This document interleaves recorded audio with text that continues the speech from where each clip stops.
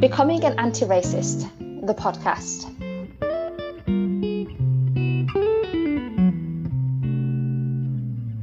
Hi everyone, I'm your host, Dr. Muna Abdi, and in this episode I'm joined by Dr. Peter Olusoga, a senior lecturer in psychology at Sheffield Hallam University and an associate professor at Inland Norway University of Applied Sciences.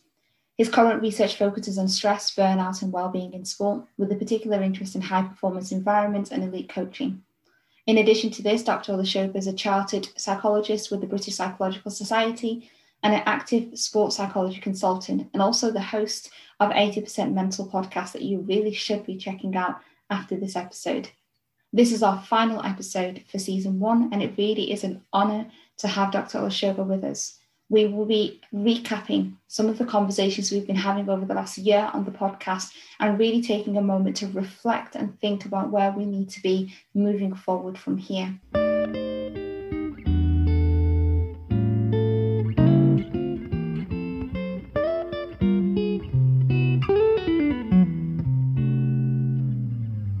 Thank you so much for joining me. This has been a long time coming. I'm really looking forward to getting stuck into the conversation with you. No, thank you for inviting me. I've listened to some of the episodes of the podcast before, and I have to say as well that your intro music is probably the coolest podcast intro music that I've heard. Thank you. It took a while to find the right one. I'll be honest with you, because we had to go with something that went with a vibe. We got there in the end, but thank you. No, I like it. So what I wanted to have a chat with you today, and we can go into so much because I think you and me just... First of all, we spend a lot of time on Twitter. Probably too much time. Probably a bit too much time on Twitter. So we can get into that a little bit later. But we both work specifically on issues to do with race and racism. We've both been very vocal over the last year about what has been working and what hasn't been working, sort of nationally in the conversations that have been happening. So because this is the last episode of the season, I really wanted to just have an opportunity to just think back to the last year and see how far along we've gone as a nation, but also really locally within the city that we're in this work. So this all started a year and a half ago. It started with the murder of George Floyd. It started with the protests with Black Lives Matters, and it started in the midst of COVID. Yeah. That's a lot. There's a lot going on at the same time. Absolutely. What did that feel like from your perspective? Because you working in an institution, suddenly having to work from home because COVID has happened, seeing that on your TV screen, and it's something that you can't ever unsee, and then seeing the outpouring coming from people afterwards. What was that like? I'm not going to lie, it was a difficult time. I mean, first of all, it was a disrupted year anyway. Like you said, we were, working at home from COVID in a situation that nobody knew what was really going on or how long it was going to last. Before that, we've been on strike for a while as well at the university. So the whole year was just really disrupted. But it was a really difficult time. I didn't watch the video at the time, and I still haven't watched it. I don't need to. I've seen the still photographs. I've read the descriptions. I don't need to watch somebody being essentially lynched. I don't need that in my life. But it was really difficult. And I think the thing that was different was because it happened during the pandemic. It's not like this is a new thing. Yeah. It's not like we haven't seen police brutality against Black people before, and police, literally murdering Black people before. Yeah. It's happened so many times, and I could reel off a list of names. But I think that the pandemic kind of held everybody still for that few months, and people were forced almost to engage with this in a way that they maybe hadn't before. With Philando Castile, with Eric Garner, again, reel off this whole list of people. But because we were sort of held still and life was just put on pause, normally we get distracted by, okay, well, that's happened. Now I need to go to work, or now I need to go and wash the car, or whatever it is. Yeah. But we couldn't do that. We were sort of forced to confront it. And I think people were confronted with this in a way that they just hadn't been before. So it just became this huge topic of conversation all of a sudden in a way that it hadn't been. And I'm sitting there thinking, yeah, we've been here before. We've seen this before. This has happened like hundreds of times before. And everyone's like, oh, wow, this is new. Police brutality, isn't it? Isn't it bad? I'm like, yes, it is. Thank you for finally noticing. But yeah, really difficult. And I think, we shouldn't underestimate the trauma involved in seeing that and seeing those videos and seeing those things pop up on your timeline time and time and time again. A sort of difficult period last year, definitely. Absolutely. And I agree with you. I feel like it was a split between nationally, those that are racialized as white having some sort of awakening because there was no choice. You're at home, there's less distractions, it's on your screen, people are talking about it. Organizations are being forced to make a statement. And again, it's the idea of there's pressure to do this. And then alongside that, you've got a resurfacing of trauma by those that are racialized as Black, by people of color who are not only just seeing this and experiencing the trauma of seeing it over and over again, but being asked to educate peers on what their experiences are, and then going into spaces where they've been saying this over and over again, and they're thinking, I've already told you, what difference is it going to make this time? And so there's a level of hopelessness, I think, that's at the start of this, I sensed from many of the Black people that I spoke to about whether or not change could happen as a result of Black Lives Matters, as a result of the rage that people were displaying in the aftermath of George Floyd. But then there was a really unusual level of hopefulness and commitment, or seemingly commitment, being demonstrated by those racialized as white in a way that I have never seen before in that scale. And again, for me at the beginning, I couldn't sense what was performance and what wasn't, because I was just really enthused by the momentum and the fact that there was like overt willingness to do this work. And then we go into COVID, lockdown 2, lockdown 3, and then we go into organizations that have released these statements and said we're committed to engaging in anti-racism work. And then we come through the year, and have you seen any of those commitments translate into action? Any of that outcry that you saw at the start of the year translate into change in the circles that you're a part of? I mean, in very, very minor ways. First of all, I think you're absolutely right. It felt different. It felt different to me because, like you say, there was a sort of outpouring of support, and a lot of my colleagues in sport, in sports psychology, reached out to me. And again, this is part of that whole exhaustion thing, the emotional exhaustion, the emotional labor. But it was difficult to have to deal with that, but at the same time it was encouraging because people were reaching out saying, like, Pete, what can I read, what can I do?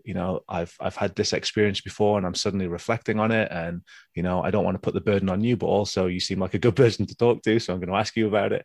And it was exhausting, but it was encouraging. So I totally agree with you there. There was this sort of outpouring that we hadn't seen before. Has that translated into meaningful action? Well,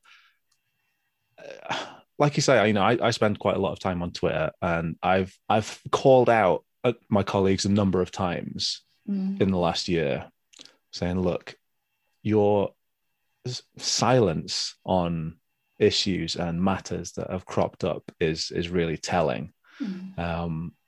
I'm not expecting people to jump in and solve the world's problems. But when you come to me and say, like, what can I do? How can I help? How can I, be a better ally? Whether you like the word ally or not, how can I make a difference? And you say, okay, well, you can do this, this, and this. Here's a couple of things that you can do. And then for the rest of the year, all of those people have just sort of disappeared and shrunk back into their own little bubble. Yeah, in kind of minor ways, people have sort of reached out and tried to do things. I've had colleagues at work talk about, okay, well, how can we work better to decolonize the curriculum? Well, I don't know. I'm not an expert. Don't ask me. But in small ways, but in the grand scheme of things, I feel like organizations are really good at issuing statements. Really, really good at issuing statements. We abhor racism. We don't tolerate racism in any of its forms, whatever that means.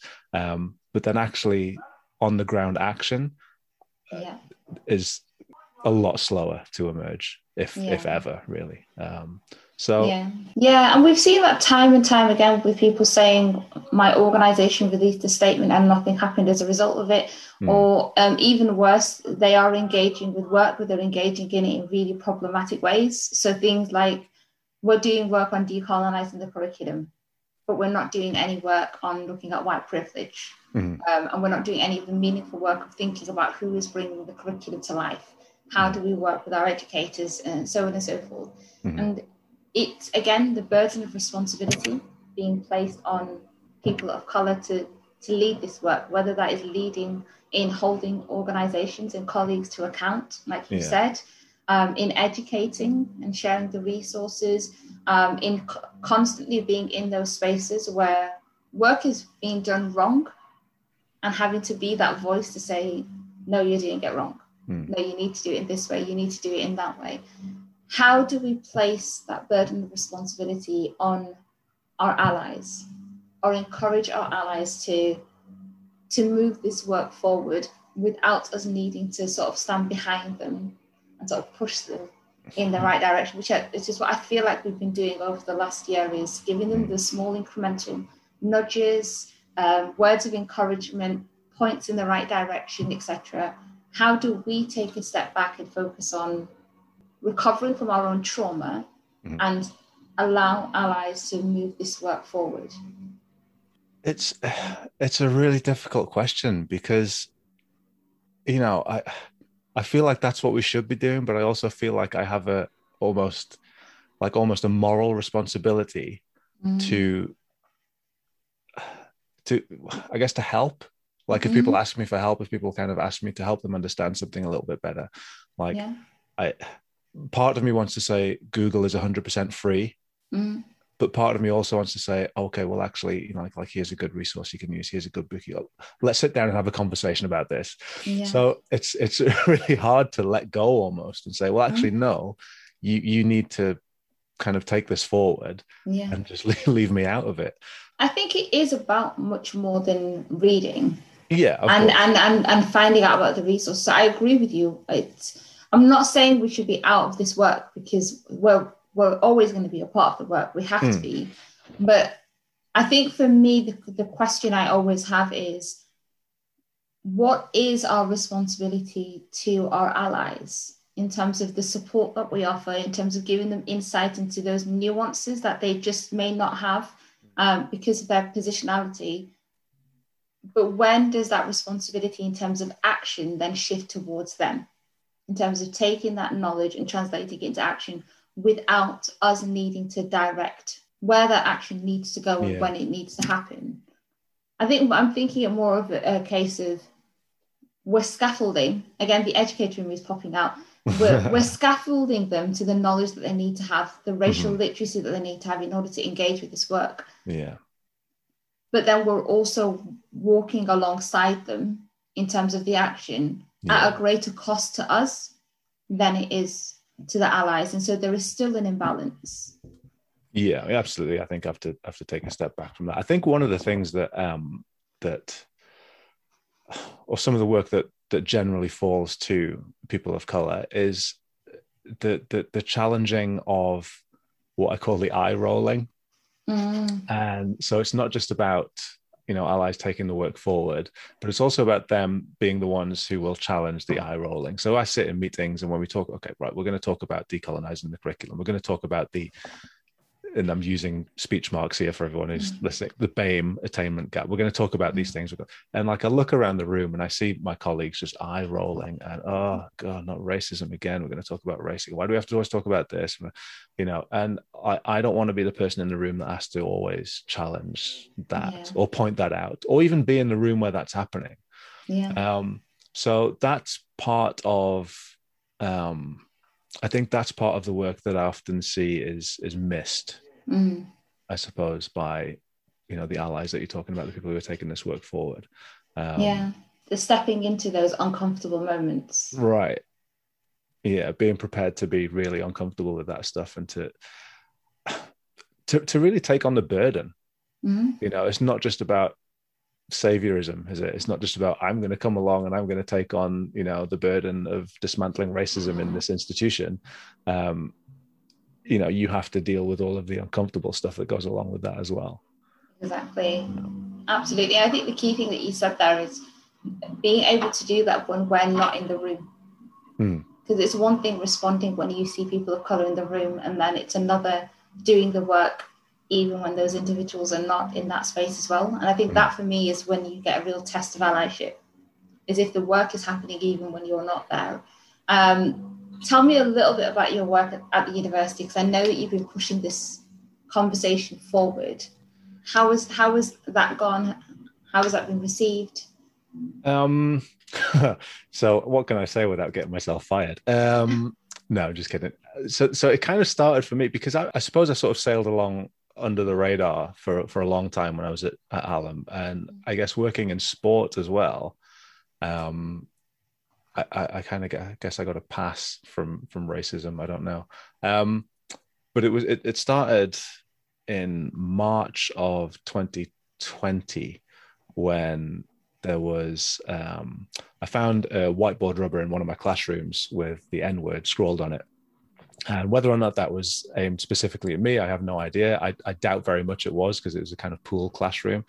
But the point is that whether or not it was specifically aimed at me, it was aimed at me because I found it, and it, you know, it's a racial slur written on something in my classroom. So it kind of started with that. But first of all, I'm glad that I found it and not one of my students. Yeah. But it opened up a whole, I suppose it opened up to me the fact that the systems in place for dealing with those types of things were entirely inadequate, like entirely inadequate. So I kind of found this, and first of all, I'm like, well, what do I even do? Like, I don't even know what to do with this. So I mentioned it to my line manager, and that conversation again wasn't massively productive, but it sort of got escalated up. And essentially they sent someone from HR to come and speak to me. They sent the only brown person in the entire senior management of the university to come and speak to me, as if that would somehow placate me. I don't know, send me somebody who would understand what I was talking about. But you know, it didn't go very far. The university released a statement. Again, good at releasing statements. We abhor racism in all of its forms and discrimination in all of its forms, like yada yada. Yeah. And that was about as far as it went, really. Nothing much happened. Again, the pandemic sort of got in the way, really, because everyone shut down, had to go home. But that was sort of the incident that kind of sparked off my involvement in really sort of pushing this stuff at the university. And yeah, I was had a conversation last week. I gave a talk on white normativity and navigating white normativity as a person of color in higher education. And one of the questions was, you know, are you optimistic about organizations, you know, making these promises and you know, following through on these promises to tackle racism? And my answer was, well, I don't really know what I've got to be optimistic about. Like, is there any evidence that I should be optimistic? Because, you know, I have no idea what my organization is doing. I have absolutely no idea what steps they've taken, what you know, actual actions have happened in the last year. So either they're not doing anything, or they're not really communicating that. And either way, that's pretty disheartening, I think, especially given the year that we've had and all of the things that have happened during that year. Yeah, absolutely. And that's been such a reoccurring narrative from professionals of colour in all sectors who have said there has been a statement that has been released. There may or may not be work that is taking place, but nothing's been communicated to us. We don't know what is happening and what's not happening. The only thing that we can still sort of create a reality from is the impact of what we experience within those organizations, and the impact remains the same. Yeah. The mean, systems don't work, the practices remain the same, the culture within that organization remains the same. And so even if the work is happening, how effectively is that work happening if the change isn't apparent? exactly, yeah. And the only reason that anybody even knew about that whole incident was because I wrote about it in the press. Like, if I Mm. hadn't done that, it would have just been completely buried. And it's not the first instance of racism at, well, either of the two Sheffield universities. There's been a whole host of racist incidents, and Yeah. it's almost like we're afraid to admit that they're going on. Like, the Yeah. institutions are terrified of saying, of even admitting that it's a problem. And it's not just Yeah. ours. It's not just in Sheffield either. There was the incident in, I think, in Nottingham. Was it Nottingham or Nottingham Trent? Nottingham Trent. Nottingham Trent, yeah. Mm. It is a problem in higher education. And unless we are willing to say, look, this is happening, and this is specifically what we are doing to address it, then the problem is going to continue. If it's just a case of, oh, yeah, we don't tolerate racism, it's like, well, clearly you do, because it's an ongoing problem. Absolutely. And the biggest worry is, and I think this is the case again with not just with HE, but across a number of different sectors, is the reality of the lived experience of racism is not as visible as the performance of sort of corporate solidarity. And that's really worrying, that an organization can present itself to be inclusive, be liberal, have values that are around equality and justice, etc. But then the lived reality of that on an everyday basis within the organization isn't given the same visibility as what is portrayed in those statements. And so both of those two universities, I was an alumnus of. I've worked at both of those two universities, and I agree with you.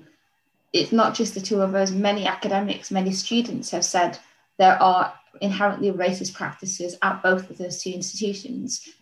The problem is there hasn't been any public statement from either of those two universities to acknowledge those realities.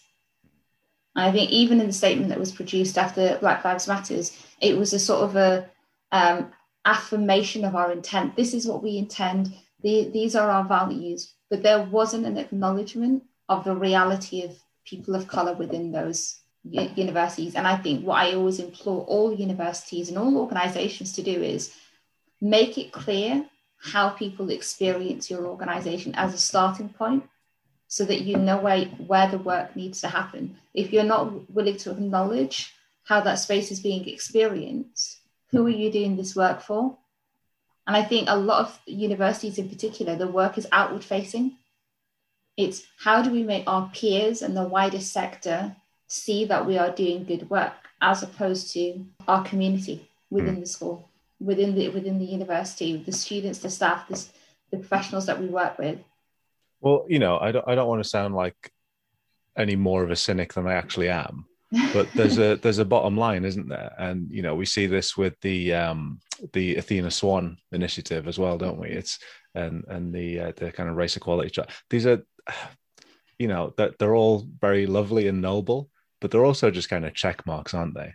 Look at what we are doing. Well, exactly like you say, it's very outward facing. Yeah. Without actually really tackling the day-to-day experience of those kind of minorities or marginalized groups. Yeah. So if Athena Swan runs the risk of organizations falling into sort of these patterns, what do you think of the Race Equality Charter? How effective do you think, not just the Race Equality Charter, but all of those sort of charters and awards that are in place for a number of different sectors that are around doing something in order to get a badge or to get recognition in some way? How effective are those? I don't. I feel sort of similarly, to be honest with you. I feel that they are ways for institutions to be able to say to everybody else, look at what we've got. Aren't we great? This is what we've done. I'm not saying that there isn't work going on that is beneficial. I'm not saying that they don't perhaps drive people to make changes, to make, important changes. But I would just go back to what I said before, that I don't really know what those changes actually are. If this is something that's so important, again, somebody asked me the other day, despite our best efforts, our senior leadership team is all white. And My response to that was, well, that doesn't really sound like your best efforts. Because like Black people of color exist. They exist within the institution. They exist outside the institution. If your senior leadership team, after all of this effort that you're saying that you're putting in, is still all white, either people of color don't want to come and work for you. Yeah. Let's look at why that is. Or you're not actually putting your best efforts in to recruit and, recruit from within. And support people within the organization to rise to those positions. So either way, there's something going on there. If this is something that's really important to you, like say the Race Equality Charter and kind of all these kite mark type things, if those things are really important to institutions, then you would be like, I don't know how to describe it again without getting myself fired, but you would be doing these, actual proper work in that respect, rather than just this sort of performative, look at what we're doing. The attainment gap thing as well. I was looking at that before we came on, and the last sort of three years, I think, it's just remained absolutely steady. There's been no improvement whatsoever. And I remember talking about this in team meetings 3 years ago. So nothing's changed. So if nothing's changed, either it's not really our best efforts, or what we're doing is we're saying, here's all of the things that we are doing to try and narrow that gap. And let's not get the whole conversation around there about the attainment gap anyway. But here's some things that we're doing. Okay, well, what are the results? Well, don't worry about that. Look at all the things that we're doing. Like, look at this shiny thing over here. So that's kind of how I feel about some of those things. Like I say, it's not that there's no good work happening. I don't think. It's just that the emphasis seems to be more about, look at these shiny things. Keep your attention here. This is what we're doing. Yeah, absolutely. And I think one of the things that I'm always telling people whenever we do work around anti-racism is it's not about the intention, it's about the impact. And we don't pay enough attention to not just what are we doing, but what is the impact of what we're doing? What has it led to in terms of a change in conditions within that space that have improved circumstances for students and staff of colour? What has it resulted in? And that conversation isn't happening.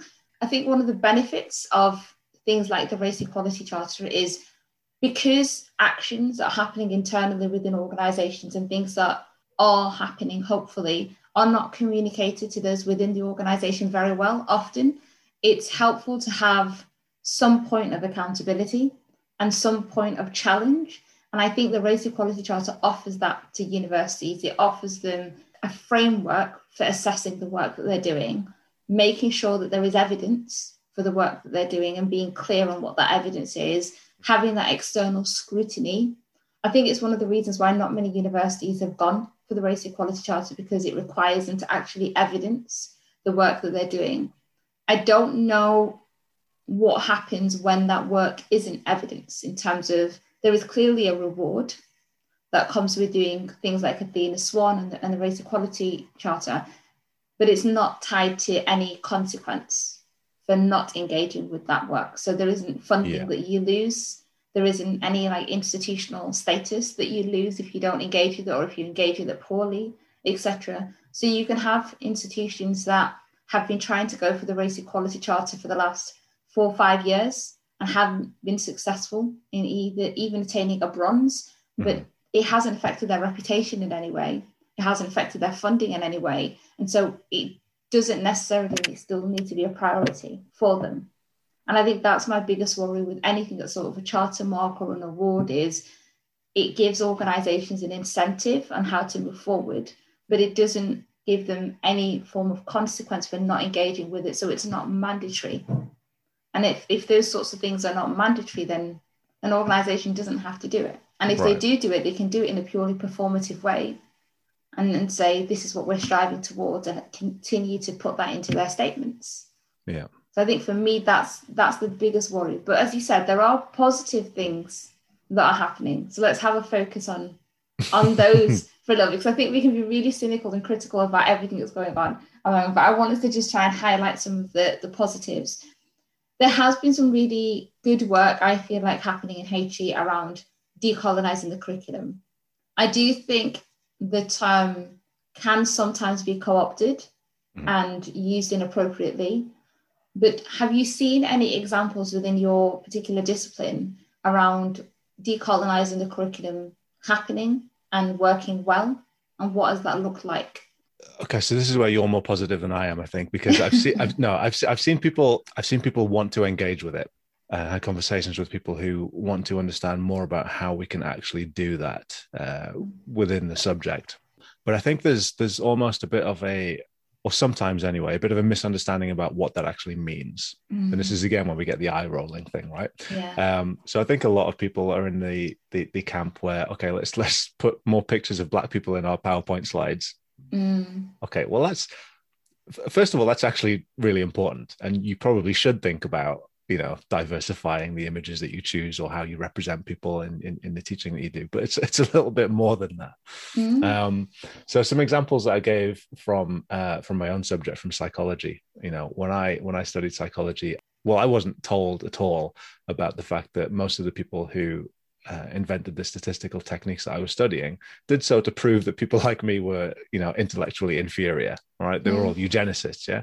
So it's teaching the subject from a very white Western perspective. Yeah. And can we not do that? Can we broaden our, I guess, cultural perspectives from which we teach our subject? So it's little things like that. So, I haven't really got any examples of people doing that so much. But again, the conversations this year after George Floyd and the whole Black Lives Matter summer were very much focused on that and people wanting to do more. So, I think as a first step, I think people really engaging with it and actually wanting to do it and wanting to understand a little bit more how they can do that sort of thing is really important and is really encouraging as well. So I have been encouraged by that. It is certainly positive. Yeah, and I think there have been lots of different reviews of curriculum over the years, whether that is multicultural curriculum and trying to diversify it in that way. And there have been various things that have been done in the past, but I think this is the first time people have realized that in order for the curriculum to change, those that are delivering the curriculum need to do some work as well. So there's been some focus, Yeah, and I think, before you get to the stage where you can really take action, you need to understand just how white and Western-centric your curriculum actually is. Because if you don't even see it, like if you don't notice, then you're not going to be motivated to change it. So part of the, I guess the first step is really educating people or kind of getting people to look at their curriculum and really notice just how white it is, like just how white centric and Western centric it is. Because I think people just generally just kind of go through life just totally oblivious to that fact. But absolutely, like I say again, conversations around that and okay, how can I do this? Like what can I do? What should I be looking at? And hearing people have those conversations is really encouraging.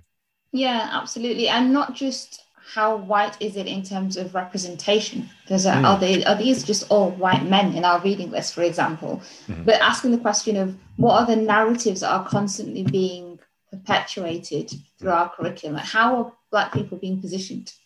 If you are teaching psychology and you're making sure that the canons of knowledge within that particular discipline are all eugenicists, what are you approving in terms of knowledge? And how particular subjectivities have been framed? Like, what are you legitimizing within that space, and what could be an alternative? Asking those particular questions, even within schools. I was having a conversation with some teachers who were adamant that they didn't want to remove Of Mice and Men because it was one of the few books, according to them, that made reference to racial tensions. And I said, there's some truth to that, and absolutely there's some educational benefit to exploring those themes. But you have to ask the question of why are the texts that are included within the school curriculum that reference race positioning Black people in a particular way? Yeah, like, I read that book. I read that book in high school. I remember reading that book. Absolutely. And there's a lot of characters. There's Of Mice and Men, there is To Kill a Mockingbird, so on and so forth, where there are Black characters who are positioned in a particular way. And it's not about removing those texts, but it's about asking educators to really question what is the narrative that is constantly being perpetuated in those texts, and what power do you have in the classroom to challenge that?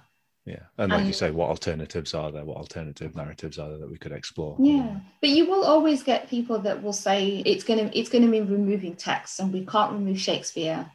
We can't remove learning about Henry VIII and Winston Churchill in history. We Yeah. can't remove learning about Freud in psychology, etc. Mm-hmm. How do we get people to understand that this isn't about removing those key texts, but thinking critically about what we're teaching?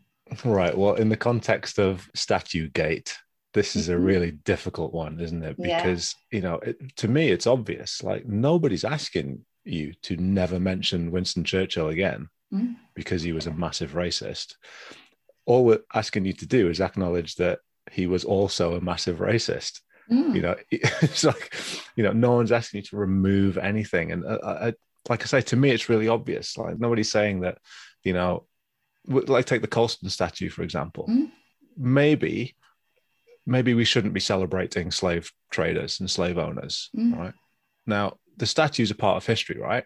Yeah. Nobody's saying that we should rewrite history and destroy all of those statues and never speak of those people again. What we're saying is we should look at them, warts and all, and put that statue in a museum with a plaque explaining exactly what Colston was about. It's seeing things from multiple perspectives. Nobody's trying to take Churchill away from you. Nobody's trying to take Shakespeare away from you. It's, can we look at these things with a much broader lens? But there's always going to be a backlash to that, and the backlash is, well, you're trying to rewrite history, you're trying to take away this, you're trying to that. It's like, well, you have to think about who wrote history in the first place. You have to think about where these narratives come from. And again, to me, it's obvious, and I don't really know how to explain it other than to say that no one's trying to take away anything from you. It feels like there is a battle between those who are really protective of some sort of British history that they believe is untainted. And they want to keep it untainted, and they don't want anybody who wants to show the light and shade to do that. And then you have others who want to completely de-race everything by just completely removing it and erasing it and taking it away so that we never speak about it again. And I think both of those positions are really problematic, because then you've got, well, no, we need to acknowledge this, we need to have a conversation about it, it's not invisible. But at the same time, there is good and bad in all history. And we have to have a conversation about the good and bad in all history. And on a very local level, this was conversations that were happening in Sheffield over the last few months, where people were talking about the need to remove street names because they were named after slave owners, they were named after colonized lands, they were named after a sort of the Commonwealth spaces that were taken. And my response to them was, first of all, not many people in the city know the origins of these street names, so it would be really helpful to educate people. There's an educational opportunity in the street names. The other is, why remove it? What is the impact of those street names being there? And I think that's one of the things that we see in terms of performativity is there's an impulse to work on something rather than working on something else. Right. And the focus on statues, the focus on street names, etc., shifts the focus away from what is the work that we could be doing that's going to make an impact to the lived experiences of people of colour within those spaces. What we're doing about our healthcare system, what we're doing about supporting people through with mental health needs, what we're doing about education, etc. I'm not saying this work on street names doesn't have to happen, but it's about asking that question of, if you do change these street names, what is going to be the impact in terms of the change in those conditions, as opposed to what's happening right now. And like you say, these things are important, but they're also just distractions from the work that actually has a genuine impact. Because changing a street name, first of all, I've lived here for 20 years and I don't know any street names. I navigate via landmarks. Exactly. But, and what's really problematic, Peter, and I don't know if you've seen this, but there was an attempt to honour the Windrush generation and to acknowledge their experiences by naming a street Windrush. And this is one of the problems with performativity is, first of all, it wasn't a street. They named an alleyway. It was an alleyway that nobody sees.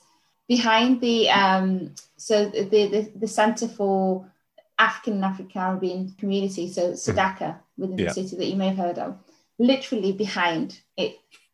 So the positioning in terms of the community, being able to see the alleyway, but nobody else being able to see the alleyway. And as a city, that the fact that that decision was made. Yeah. And then alongside that, there's a conversation happening about how do we remove all of the other street names that may be problematic or deemed to be problematic by people that are racialized as white that are sitting in a room and making this decision. For me, is really worrying because it doesn't align in any way with what the reality of living in the city is and what the experience of that. Was there something about a statue as well about honoring like Sheffield's contribution to abolishing the slave trade? Was there something about that as well? They did sort of an analysis of the city, and they concluded that Sheffield wasn't explicitly involved in the slave trade because there weren't any statues or monuments of it, but that there were in fact statues of abolitionists of the slave trade, and that they needed to be highlighted and honoured as well. And I think there was a request for there to be a statue made of the women's suffragette movement and their response to abolishing slavery. But then there was a huge backlash from the community that it was a statue that was honouring white women. Yeah, I remember that now. In this work. So again, those are sort of examples of I feel pitfalls in allyship where there is an attempt to do work, but it's considering the sort of intention behind the work without actually thinking about the impact of the work that we need to do. So we've had a year of conversations, we've had a year of learning, we've had a year of intense exposure because of COVID-19 and the disproportionate impact, because of the conversations that we've been seeing, because of trauma being displayed and being performed in lots of different spaces. So we've had a year, and I feel like people are taking this time now to pause and really reflect and think, we haven't come nearly as far as we could have in that year. What can we do moving forward? So what advice would you give to individuals and also to organizations in what they can do with what they've learned over the last year to start to move forward? I think on an individual basis, one of the things that people can do is to learn, and I mean really learn, the language around race and racism. Because before you can have really meaningful conversations about this sort of thing, whether that's on an individual one-to-one basis with a family member or a friend, or whether that's at work or whatever, before you can have a meaningful conversation that actually goes somewhere, you have to understand how to have these conversations. You said it's been a year of learning, but despite all of the resources out there, despite all of the stuff on Twitter, the John Amici video about white privilege, all of that stuff, people still, I'm still now having conversations debating whether or not white privilege is really a thing, or should we talk about it this way, or it's really offensive to use that term, and I'm still having those conversations. And that just puts a stop on anything meaningful happening when people get so defensive at the mere mention of race or the mere mention of privilege or anything like that. So really understanding the language of the topic and being able to communicate ideas. And for, again, the people you talk about as allies, being able to do that without the Black person in the room, having the language to be able to really communicate what it is that you are trying to communicate is just vital. So before you're trying to do any of the work, make sure that you understand the language of it. I think that is absolutely number one.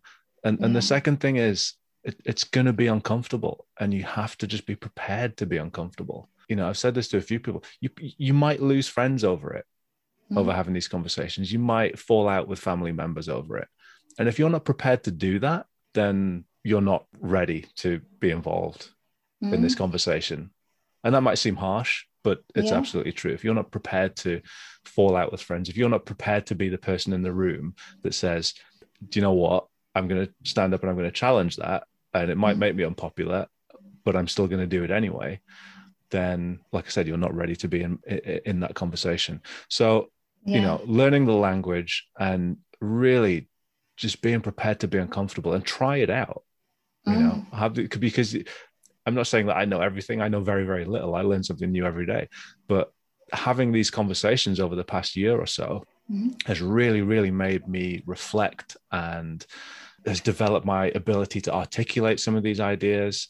And I changed the way that I explain things, or change the way that I have conversations, just through having the conversations. So you have to start having the conversations in order to learn how to do it more effectively, if that makes sense. Yeah, absolutely. And I think you're right. It's about finding that balance. And it is a hard balance to find between the urgency of needing to do the work and nothing ever substituting from the work. It has to translate into action, but being ready for that action and doing the foundational work that you need in order to prepare to be able to engage in that well is fundamentally important. And I agree with you. And this is for everybody. We sometimes talk about this preparatory work needing to happen for people that are racialized as white, but we all need to develop our racial literacy. We can't have the assumption that lived experience of being impacted by racism means we have the language to be able to name it and challenge it within those spaces as well. So I agree with your language, looking at allyship and translating that into action. I'd also add on to that, paying attention to power and how you choose to use your power. Because there have been so many opportunities over the last year that I feel where power could have been used and it wasn't. Yeah. And people made the choice, even in their commitments, even in their sort of performance of allyship, they made the choice to step out when they should have been stepping in. And so just being mindful of how we choose to use our power is really important as well. What about to the institutions? We've both been super critical of institutions. What advice would we give them on how to move forward? I guess my one piece of advice would be to just listen to the experiences of the people of color within your organization. Because again, there's this sort of rush to, well, here's our response to these sort of worldwide events, and here's what we think about them, and here's some of the things that we're doing, and we're going to do this, and we're going to do that, and we're going to do this. And then like I'm sat there, you know, gobbing off on Twitter about it because I have no other outlet, thinking, well, like this is it's not sufficient. If you'd asked somebody about this statement, but there was one in particular, and I can't remember exactly what it was, but there was one statement in particular that went out. Was it the anniversary or was it before that? I can't remember. But I read it and I just thought, oh, if you just asked someone, just asked someone first, I would have said, right, don't say that. Probably don't say that. Don't do this. There was another one as well. There was it's a really good example from the union who, and I think this might have been the anniversary, they proposed some sort of Twitter event where people would record themselves taking a knee and upload it to Twitter with the hashtag. And this went out. I think this wasn't a Hallam thing. This was like a university. This was a union thing. Yeah. And I just thought, oh my God, don't do that. Like, first of all, logistics, like how do you take a video of yourself taking the knee? Like what face do you like? Do you smile? Do you do like a serious face? Like what's it supposed to be like? Like, do you film yourself kneeling down and then standing up and like? So logistics wise, it was just stupid. But I just thought of all the performative, just nonsense. Like, just don't do that. But if you just asked somebody first, or like actually listened to the like, I'm pretty sure that most people would have said, "That's a really awful idea. Probably don't do that." So, you know, you have to listen, and you have to stop with the whole showing off, look at these shiny things. Yeah. And like you said before, Muna, it's about, okay, well, what are we actually doing that's having an actual impact on the staff and the students and their day-to-day experiences working and studying in this institution? Like, let's focus on that. Let's not worry about the box ticking. And if you're really genuinely concerned about those people, the students and the staff that work for you, then that's what you would be doing. Yeah. But all of these kind of things that go on in the background, which we don't actually know about and don't make any difference to our lives, like that just tells me that you don't actually care. What you care about is your nice shiny badge. Yeah, absolutely. And making sure that that is a commitment that is followed through in actions that actually result in change for those that you're doing this work for. And it goes back to what you said, listen to when people tell you what they need, do the work according to what they are telling you is the need, and then feed it back to them. If it's not communicated back to those who are affected, is a constant reminder that this is performance, that this is outward facing, etc. And one of the things that institutions don't do nearly well enough is build that relationship with people that they are claiming to be doing this work with. So relationship building, making it a core commitment, a priority across your institution, and that means resourcing it. And that's a tricky one. Not many organizations resource it and dedicate the time to make it a priority. And I think another point I would really encourage organizations to do over the next year would be to create a community in doing this work. Talk to other people within your sector, because there are examples of good practice that are out there and people are just not talking to each other. I often find in my work where when I'm working with universities and they are trying to develop ideas from scratch, I'm going into those spaces saying, this isn't a unique idea that you're coming into the space with. Other organizations have done this, or there are other examples of good practice you should collaborate with, and you should build a community. And that's the same across all sectors, but we work in silos. And that's never going to be helpful in work that's around equity, because you can't measure impact if you think you're the only person that's doing it, and you're only measuring it from your own frame of reference. So there's a lot that organizations need to do.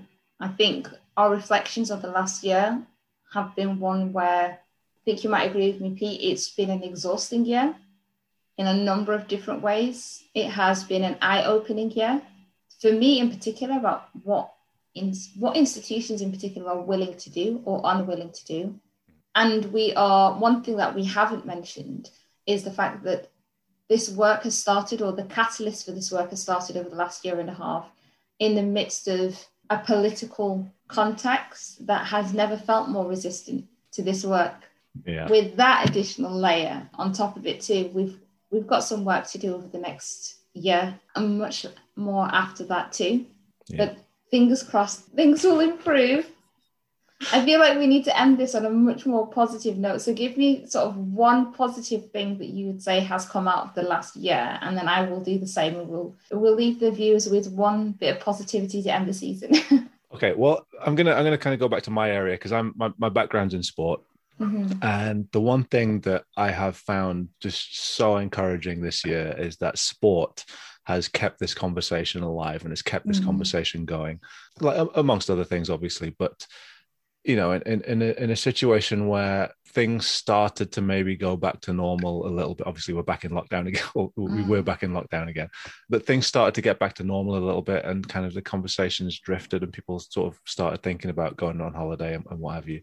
But it was athletes and coaches and sport who really kept this conversation going. So you had the Premier League players taking a knee, and they are still doing that now, and they are getting booed for it, and they are still doing it.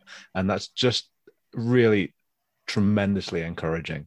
And you've got the protests in the WNBA and the NBA, you know, players with slogans on their shirts instead of their names, and you know, really bringing these conversations to the forefront and keeping them fresh in people's minds. And I'm so encouraged by the fact that they aren't bowing to the pressure, and they aren't bowing to the idiots who are booing them for taking a knee. And I'm kind of really proud, I guess, of athletes and coaches who are essentially willing to put themselves on the line, because they're willing to face that backlash in order to do something that is really, really important to them and for us as well. So that's been a huge positive for me, seeing people involved in sport really just keeping this conversation going, even in the face of a backlash from fans. Yeah, absolutely. I think within education, it's similar, but the backlash isn't from fans, it's from the political context that we're in, where I feel as though the target of focus in terms of how resistant they are to critical race theory and anti-racism work has been pointed firmly in the direction of education. And so now more than ever, it is important that this work takes place within educational settings, but I think it's now where it comes with the greatest amount of risk as well. So I have a huge amount of respect for school leaders, for universities, for colleges that are leading in this work, that are saying we're committed, we're going to follow through, and that are meaningfully engaging with it. There aren't many I'll be honest with you, that are doing that. But the ones that are doing it knowing that they don't have the infrastructure and support around them nationally to be able to deal with the challenges that are going to come their way. And there will be challenges that come their way. And it's now why this work really requires a community, because we don't have legislative support. We don't have a government that is ever going to be willing to endorse this work. And we don't have systems that are designed for this work. So it's not easy, but those that are showing up, I think, are doing it with knowing that there are risks and it will come with sacrifice. And that's a testament to their commitment. So I'm hopeful that this isn't just momentum that is going to die down. It's continuing on. And there are people willing and listening and wanting to do that work. Hopefully, those numbers increase over the next year and we see a lot less performance and a lot more measurable impact of the change that we're wanting to see.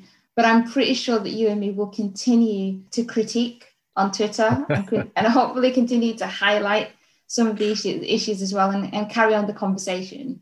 Yeah. Thank you so much. It's always such a pleasure talking to you, but we'll definitely have you back on to talk probably about more positive things.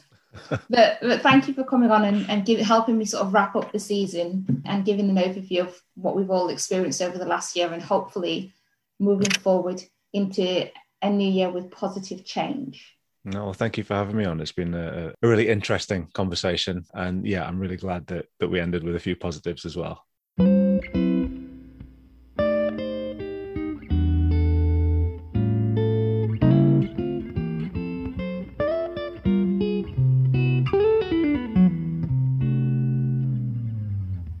What was really evident from the conversation with Dr. Olusoga was how resistant we still are to fully engaging with this work. And by we, I'm talking about the organisations and the institutions that we have around us.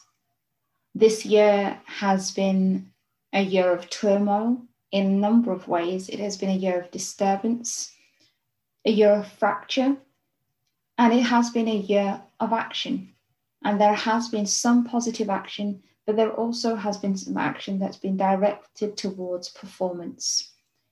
In our conversation, we named some of the ways in which performance had taken place, and we also tried to highlight some examples of good practice, but it's clear that much work is still to be done. These conversations are nowhere near close to being over. We need to continue to be reflective. We need to ask those difficult questions. We need to lean in to the discomfort, and we need to be honest about where we're heading and where we want to be heading. The questions that we've been asking over the last year on the podcast have been about how we position ourselves. But it's also important that we hold the organisations and the institutions that we are a part of to account. How far have we actually come in the last year? Take a moment to really ask that question and see if there has been direct, measurable impact of the conversations we've been having over the last year in the spaces that you work within and in the social spaces that you gather. What really has changed? My hope is that the podcast has offered a space for reflection and will continue to offer a space for reflection. I close off season 1 by asking you to please revisit the conversations we've been having on this podcast and in other spaces over the last year, to take some time to really build on your self-awareness and your self-reflexivity, and then to think into the spaces that you are working within and ask, what can I do to make a tangible, measurable difference in the spaces where I hold influence and in the spaces where I hold power?